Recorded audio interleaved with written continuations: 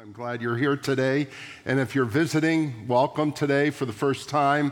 Come on to the back as well and meet our people and learn more about our church. And if you would like prayer afterwards, it's so important. We say this 3 or 4 times during the service.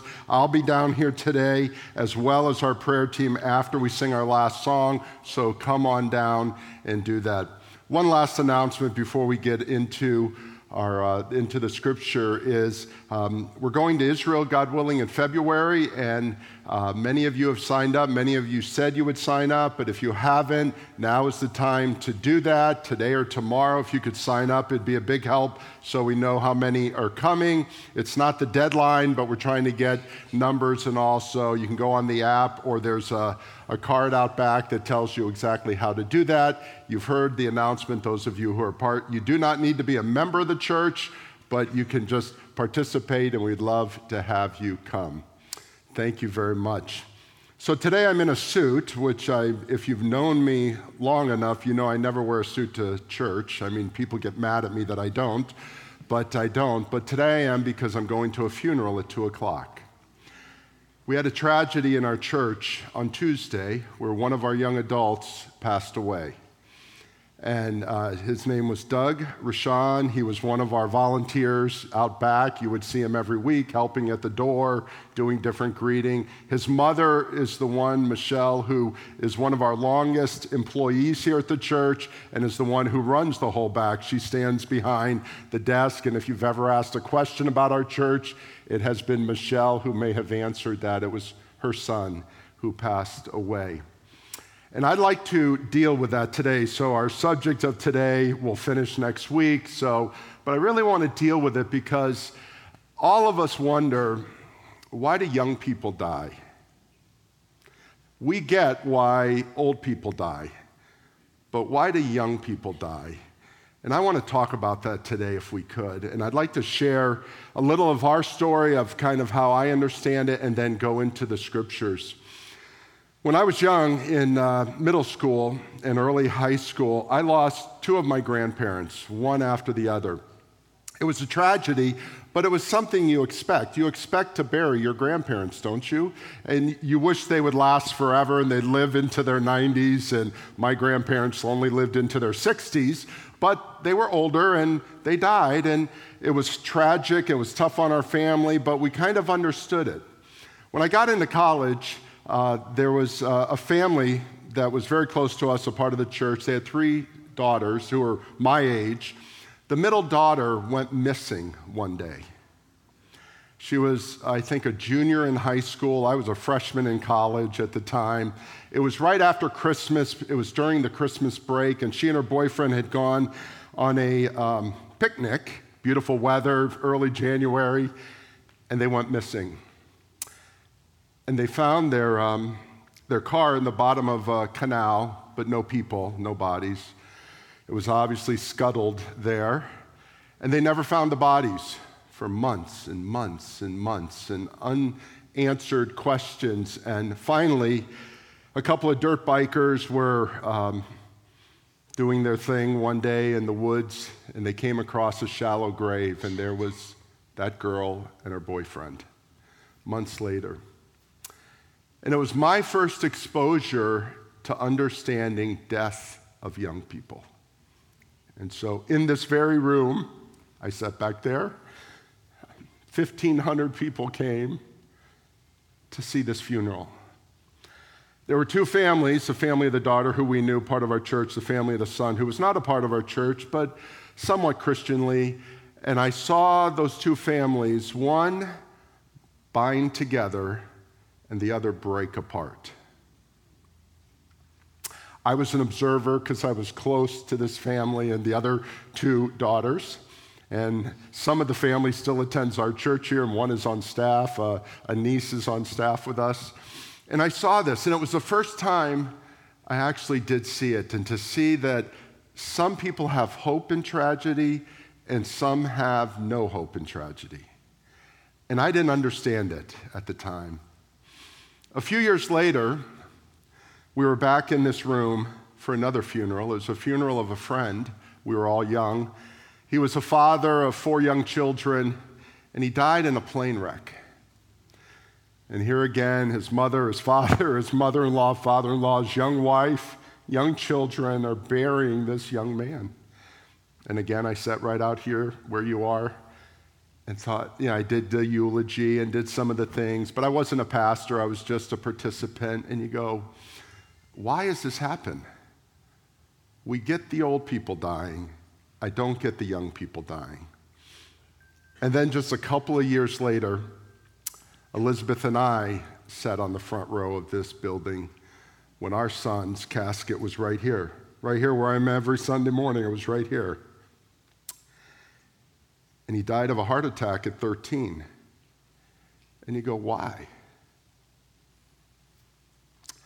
A few years later, Mark Sangri, who was just up here, his young son died, 20 or 21, I'm not sure, 19, not sure the age. He dies. And I remember I'd become a pastor by then, and I was sitting one day in the elder meeting. Elders are our board of directors, and there's 8 or 9 of us. And we had a meeting, and we had taken a break, and a couple of the guys went out to go to the restroom, make a phone call. And there were 5 of us sitting in the room. And I was sitting there, and they're talking about the next thing we're going to do. And I just paused, and I looked at these 5 men, 4 men and me, and I realized all 5 of us had lost children.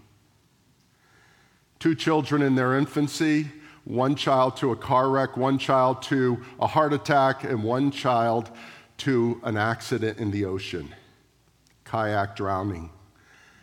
And you go, why? And we're sitting there,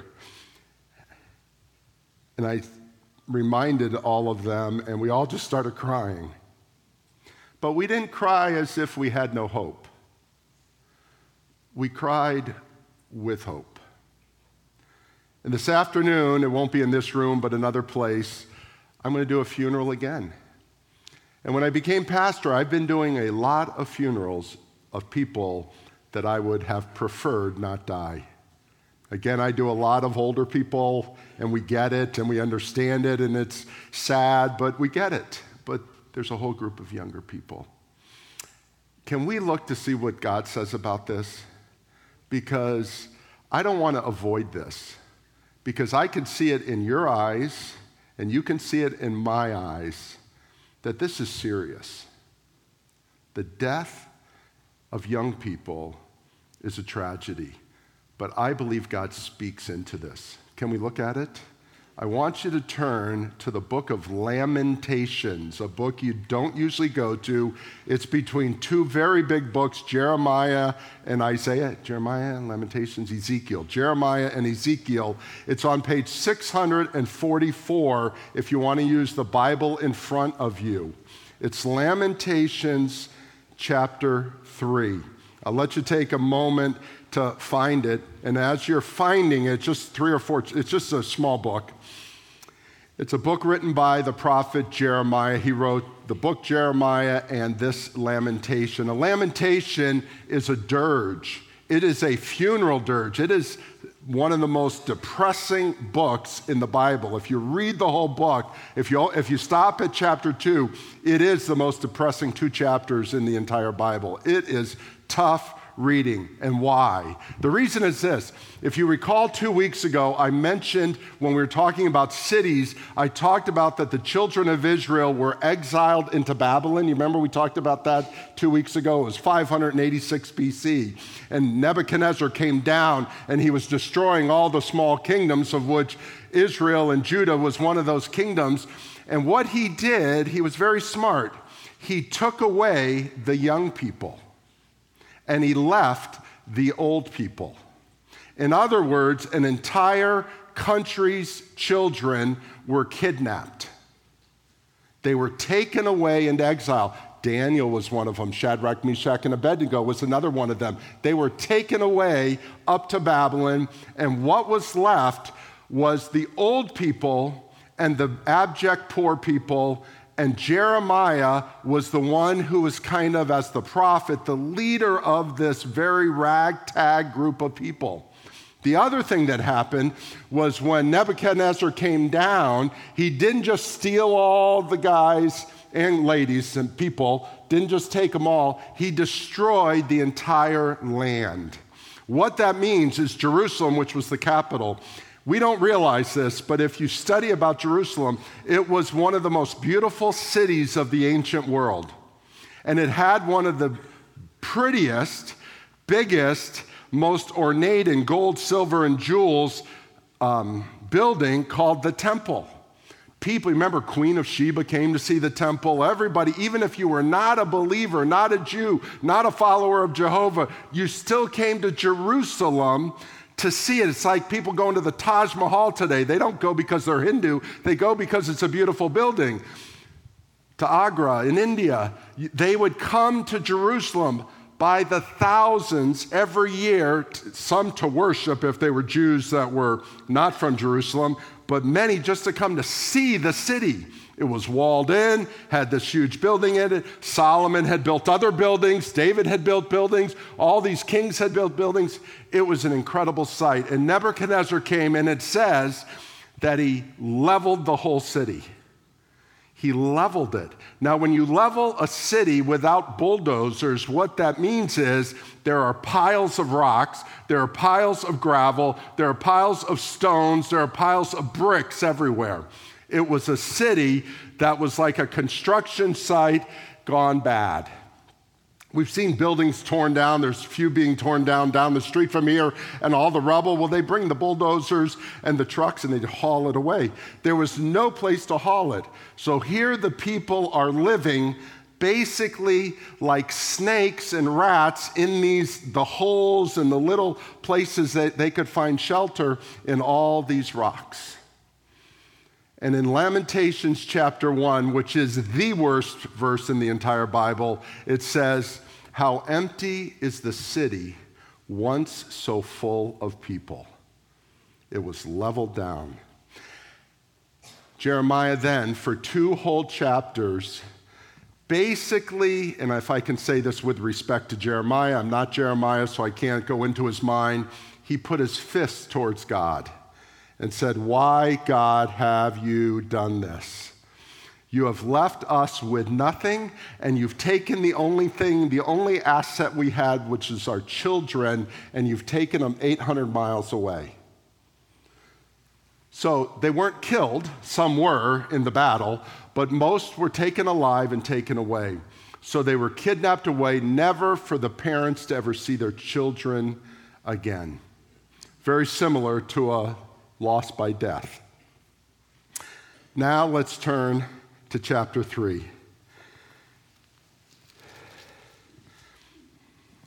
Verse 1, "I am a man who has seen affliction under the rod of God's wrath. He has driven and brought me into the darkness without any light." Do you see the despair?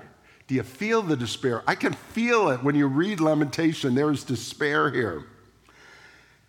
"Surely against me he turns his hand again and again the whole day long." I don't know if any of you have struggled with loss, have struggled with disappointment, have struggled with the why question to God. I have. I've been in the dark night of the soul. I know what it means. I've been there. You've been there, many of you. I do not stand here as Mr. Theologian. I stand here as a co-belligerent with you, asking the same questions that you ask. But you got to continue the story, and the story continues. So chapter 1, 2, and halfway through chapter 3 is the whole story I gave you, and basically a repeating of a lament of Jeremiah saying, "Why, God, have you done this? You've abandoned your people, you've abandoned your city, and you've abandoned me, who is the person that you've called to lead this group as the priest or the prophet." He was both at that point in time. Now go to verse 19. And he says these words, and he prays them. This is a prayer, kind of a complaint prayer. "Remember my afflictions and my wanderings, the wormwood and the gall." Gall is vinegar, just the bad things. "My soul continually remembers it." And now it shifts. There's a shift here. My soul remembers all this, and is bowed down within me. All of a sudden, we see a man whose fist is towards God has now bowed down. When you bow down, that shows humility, does it not? When you bow before a king, when you shake your head, and so I shake your hand with somebody, sometimes I just shake my head as well. I'm bowing, not physically, but you're kind of mentally bowing to someone saying, I respect you. He is bowing his soul to God right now. And what happens? Verse 21, but this I call to mind, and therefore I have hope. Now again, you need to read chapter 1, 2, and half of 3. There was no hope in that land, but he has hope. Why? Verse 22, because the steadfast love of the Lord never ceases. Now that is a statement. That's not a question. That's not a what, why, who, where, when question. It's a statement. The steadfast love of the Lord never ceases. His mercies never come to an end. They are new every morning. Great is your faithfulness. And here is an amazing turn. He's complaining to God, complaining. Then he bows and he says, this I call to mind. And then he says, kind of in the third person, the steadfast love of the Lord never ceases. You know what that is? That's kind of a statement.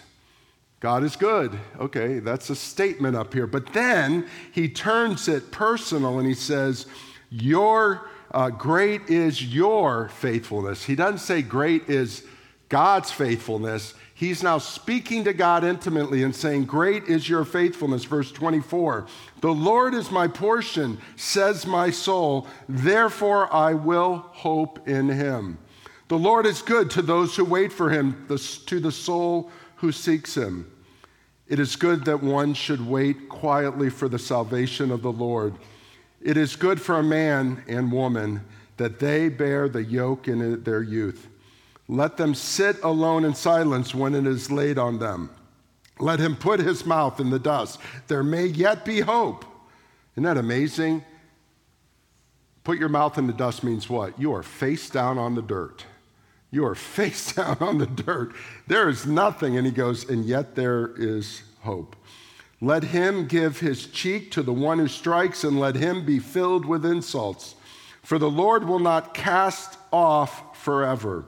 But though he cause grief, he will have compassion, according to the abundance of his steadfast love. For he does not afflict from his heart or grieve the children of men. Can I give you 3 thoughts today? I want to give you actually 9 thoughts. 3 about faith, 3 about hope, and then 3 concluding thoughts. Can I do this? And I just read them all. Let's go back to verse 25. Let's talk about qualities of faith for a moment. Verse 25. The Lord is good to those who wait for him, to the soul who seeks him. Underline the word seek. It is an incredible thing. The sister word to seek is trust. For those who trust in him, and the sister word to trust is belief.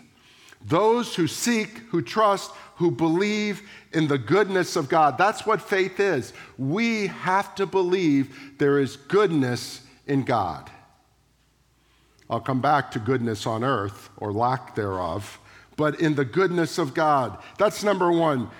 If you have faith, genuine faith, there's a sense that you believe in God's goodness. You seek it. You trust it. Number 2, in verse 26, we're just going to go down the verses. It is good that no one should wait quietly.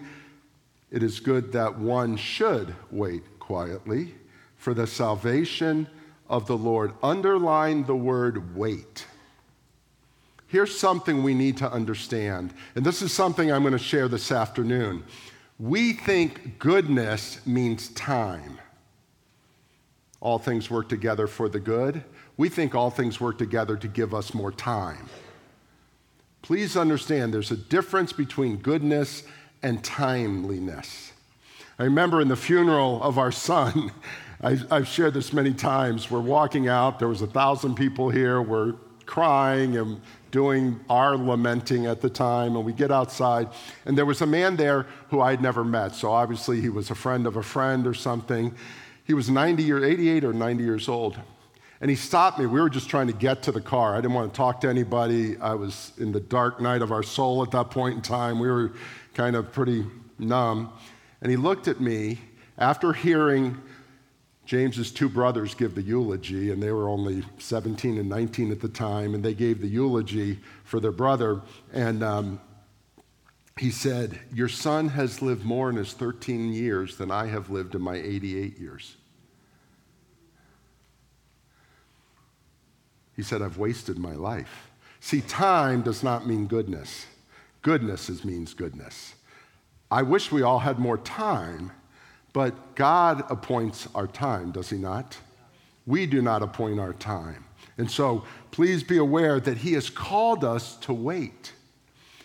Very interesting. And it says wait quietly because the salvation of the Lord will come. So number one, it's seek, trust, believe. Number two, it's wait for God's help. It will come. And that word quietly means confidently. It means without complaint. God is going to help you. We don't know, you may not know, and I may not know how that help will come.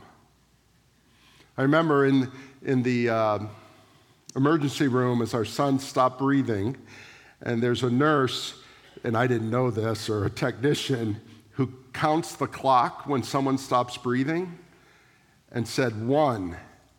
And I didn't know what they were doing. And then it was 2. And by 3, I realized he had stopped breathing. And it was the 3rd minute. And I started bargaining with God. I said, "God, take me and leave this boy." I had a prayer. I said, "God, 4. I said, "God, please take me 5. Please take me 6. And by 10, it was over. And God chose to take James and not Bill. And someday, I'm going to ask God if I ever get that time one-on-one with him in heaven. I hope I do. We're going to be there forever, so I guess we all hopefully will get time one-on-one. I'm going to ask him, why did he take him and not me? And I think I know the answer, actually, because I'm thinking of time. I told God I had lived a great life. I'm older. Take me away. But God does not trace goodness by time. I learned a lesson there. So, trust and seek, number 1. Wait, number 2.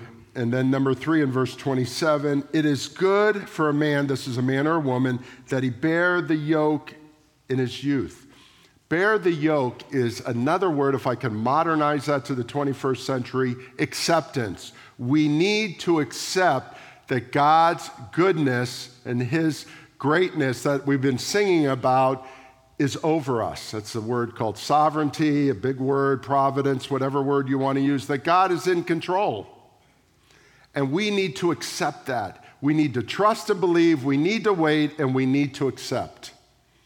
And that is what faith is during the time that you are at your darkest point. Now you go, I never lost a child. Maybe you were a sibling.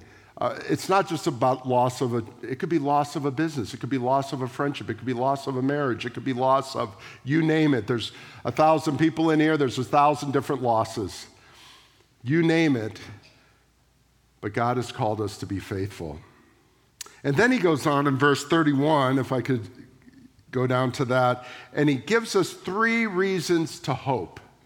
So we have belief and faith and trust, and we wait, and there's acceptance of what God is doing in our lives. And then how do we have hope?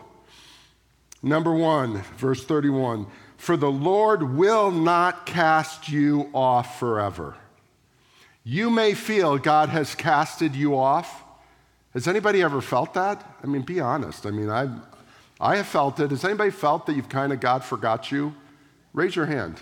I just need to see if there's any co-belligerents here with me. Yes, we feel this. Please know that that is a feeling not based in truth. Now, I'm not mocking you. I'm saying it about me. It is not based in truth. It is based in a lie that God does not care for you unless he prospers you in the way we think of prosperity. And one of the things we think of prosperity is that our kids are healthy, or that our spouse is healthy, or that our parents don't die young, or whatever your loss is. But please understand, he will not cast you off. And that's the hope we have. It's an incredible hope. Number 2, verse 32. But though he cause grief, he will have compassion. Underline compassion.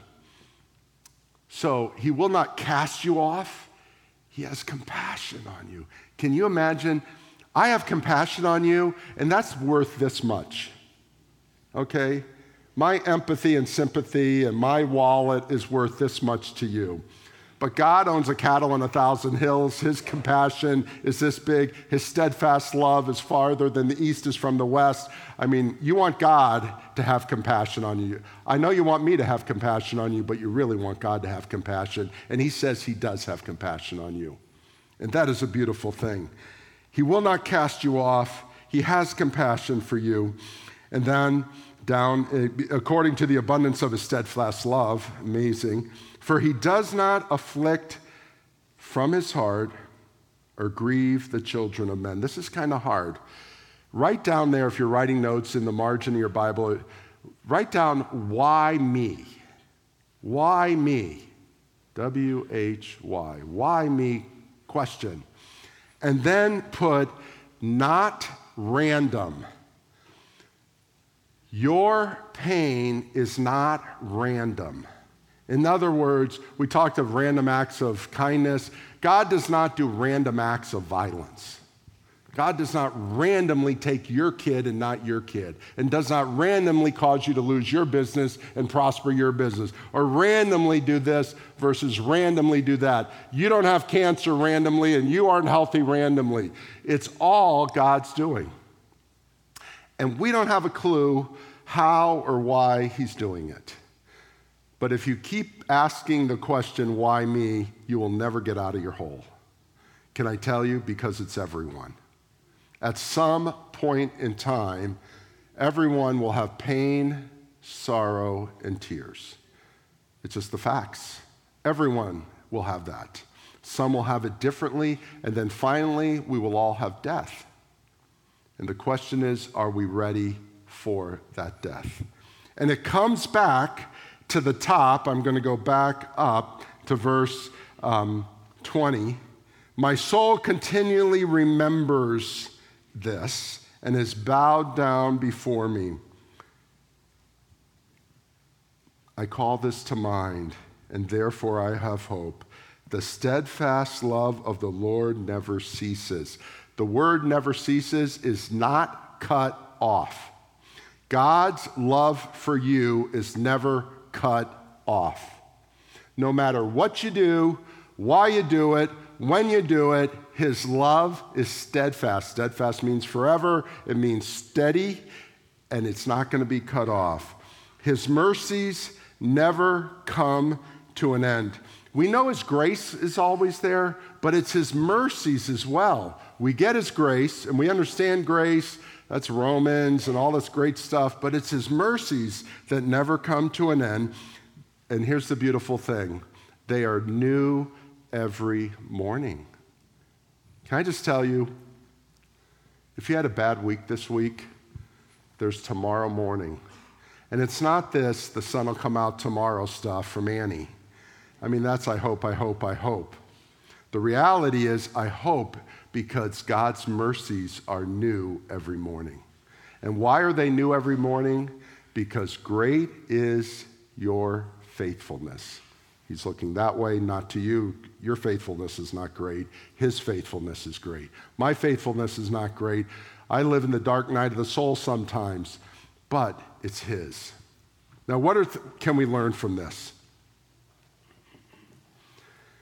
Number one, and it's in here all throughout. You got to reread these passages. Tragedy Or if I can use The Dark Night of the Soul was written by St. John Divine, and he talked about it in some of his writings, not John of the Bible, but one of the saints back 500 years ago. It really reveals, tragedy reveals the presence of God, not the absence of God. God is here in the tragedies. It's not like he's over here working with all of you who are doing good. You're having tragedy, so he's over here working. He goes, oh my goodness, you're having tragedy. Now I'm going to go over and help you. And then, oh, you have tragedy, and God's kind of coming over here. We need to realize the Holy Spirit and God is everywhere. He is working in your tragedies. He's working in your prosperity. He's working in all that's happening. And we got to realize that God is there. In the tragedy, God is there. You may not feel him, because feelings come, feelings go. You may not think he's empathetic to you. They come, they go. But realize this, his steadfast love never, ceases. And you are never cut off from that. That's number one. Number two, which is a sister to that, hope is coming. Hope is coming. If you are in a dark place right now, have hope. It is coming. And it could come as soon as tomorrow morning. And I believe it could come right now. We're not at the end, but when we end, we're going to sing a song, and I'm going to be down here. A bunch of people are going to be down here. If you're in a dark place, if you're in a place that you don't want to stay in, come down here and let's pray. We're not praying, and when you walk forward, people aren't going to look and go, oh, wow, look at that person. They must be in the dark place. You know what? We'll be clapping for you, because I don't want people to walk in here in a dark place and walk out there and still be in a dark place. You need to come. You are here today because this is a hospital. Sometimes church is a worship center. Sometimes church is a hospital. We are here because we are broken people that need help from the Almighty God, don't we? I just think that's what we need.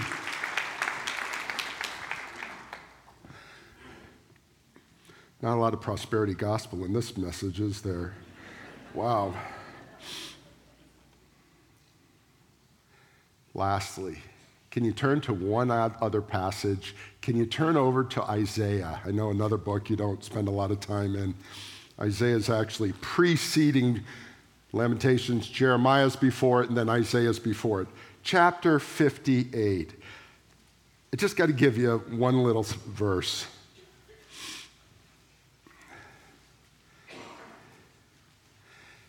Because here's the end of the story. On earth, I'm not talking about in heaven now. That's the end of the story. Here's the end of the story. Isaiah 58, sorry, I don't have the page number for you, verse 11.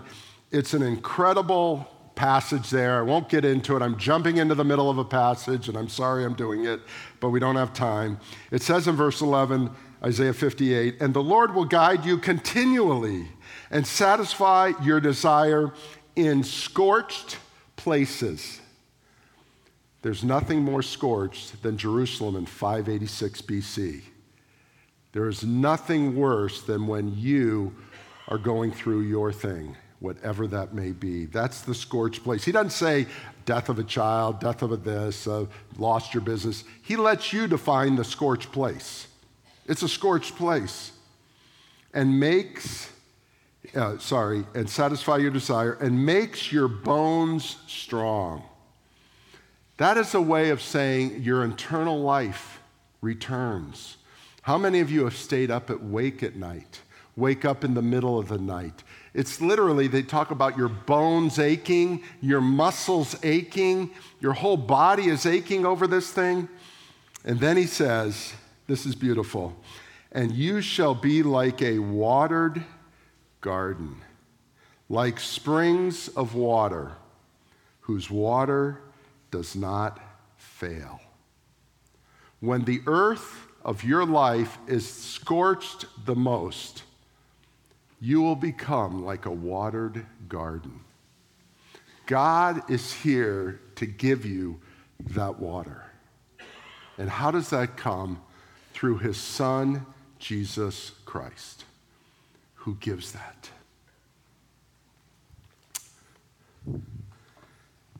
Now, can I give you my conclusion of this? I've shared this dozens of times, and I know when I die, what people are going to remember are these four things, because I say it over and over again. We were in our elder prayer time early this morning where there were several who had lost children, and they said, "Are you going to say this?" I said, "I didn't plan on saying it." And they said, "You got to say it." So I'm going to say it again. If you've heard it, we've got to learn it. If you've never heard it, hear it again. The four things that I learned in the loss of my son. Number one, life is not fair. If you're trying to find fairness in your circumstances, they do not exist. Nowhere in that 1,100-page Bible is there anything that's remotely fair. Fair is a photograph that says everything is perfect. It's fair. And here's what I can say. Can I say mostly when I ask you, have anything unfair happened to you? You'll all raise your hand. Most of you will raise something negative. Very few of you raise anything positive. Do you realize you sitting here is not fair? Do you realize that you have a bank account that's not fair? Do you realize you drink potable water? That's not fair. You have USDA foods that aren't going to kill you with salmonella this afternoon when you have lunch. That's not fair. You live in Boca Raton, for goodness sakes. That is definitely not fair. You have a roof over your head. That's not fair. You have a job. That's not fair. You make money. That's not fair. Oh, we're going through some hard times now, but our hard times are not hard times. They're medium hard times when it comes financially. It's not fair. It's just not fair. Number two, but God is good. Ultimately, if you do not cross the Rubicon of realizing that God is good, none of this makes sense. If you think God is a retributive, wrathful, hateful, I'm there just pulling strings and letting all these people go to hell kind of God, you've missed it. God is good. Said it there about 7 times. I just read it. His steadfast love, his goodness lasts forever. His mercies are there. God is good. Life is not fair. God is good. Number 3, life is a gift. All you and I are promised is today. You are not promised tomorrow. It's not happening. Now, I may live for another 1,000 tomorrows or 5,000 tomorrows or whatever, who knows? But we're not promised tomorrow, we're promised today. Because God has said, what are you doing for me today? So many people say, I'll get right with God tomorrow. Well, the Bible tells us tomorrow may not come, right? You build those barns and you may not be able to fill them. All kinds of scripture on that. Very quickly, when our son was dying one other time, I was there with the doctor, and he was about 5 years old at the time. It was the same doctor that had helped us from the day he was born. And we were walking down a hallway in the Miami Children's Hospital, Jack Nicklaus Hospital now. I was walking this way, he was walking this way. I had the weight of my son on my shoulders. He had the weight of 5 kids who were dying on his shoulders. He was hunched over. I was hunched over. And we hit each other almost because we didn't see each other in this hallway late at night. I was coming to spend the night at the hospital. He was going home after a long day. And we hit each other. And I stopped and I said to him, I said, Anthony, that was Dr. Chang, Anthony. I said, just tell me the truth. And he looked at me and he said, Bill, you remember the day I met you? I said, yes, 5 years ago in a hospital in Boston, all these things that just rushed back. He goes, James should have died that night. He should have died that night. But he lived 13 years longer than he should have died. Why? Because God in his mercy allowed him to live for 13 more years. Had he died that night, it would have been God in his mercy who would have allowed him to live a day. You may live to be 100, you may live to be 22. I don't know, but it's God in his mercy that gives us every new day, and it's a gift. Why? because number 4, God is in control. Life is not fair, but God is good. Life is a gift, and God is in control. And ultimately, we need to understand that though we don't understand it, that your soul bows down like Jeremiah's soul bowed down and says, I have hope. Your mercies are new every morning. Great is your faithfulness. My friends, if I could add a 5th one, life is hard. And I don't know what your circumstances are, but I do not want you walking out those doors in a few minutes. And those of you at home, I don't want you turning off this live stream in about 2 or 3 minutes and going, oh, that was great. I want you to pray and get right with God, right where you're seated. And if you need prayer, we're going to be down here afterwards. First of all, do you know Jesus Christ? He is the way, the truth, and the life. Do you have hope in the Father?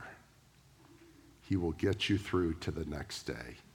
And can I say, as someone, Elizabeth and I have been through our 13 or 15-year journey now, I can't remember, 2006, whatever that is, 16-year journey that we have been, there is joy that comes in the morning as well.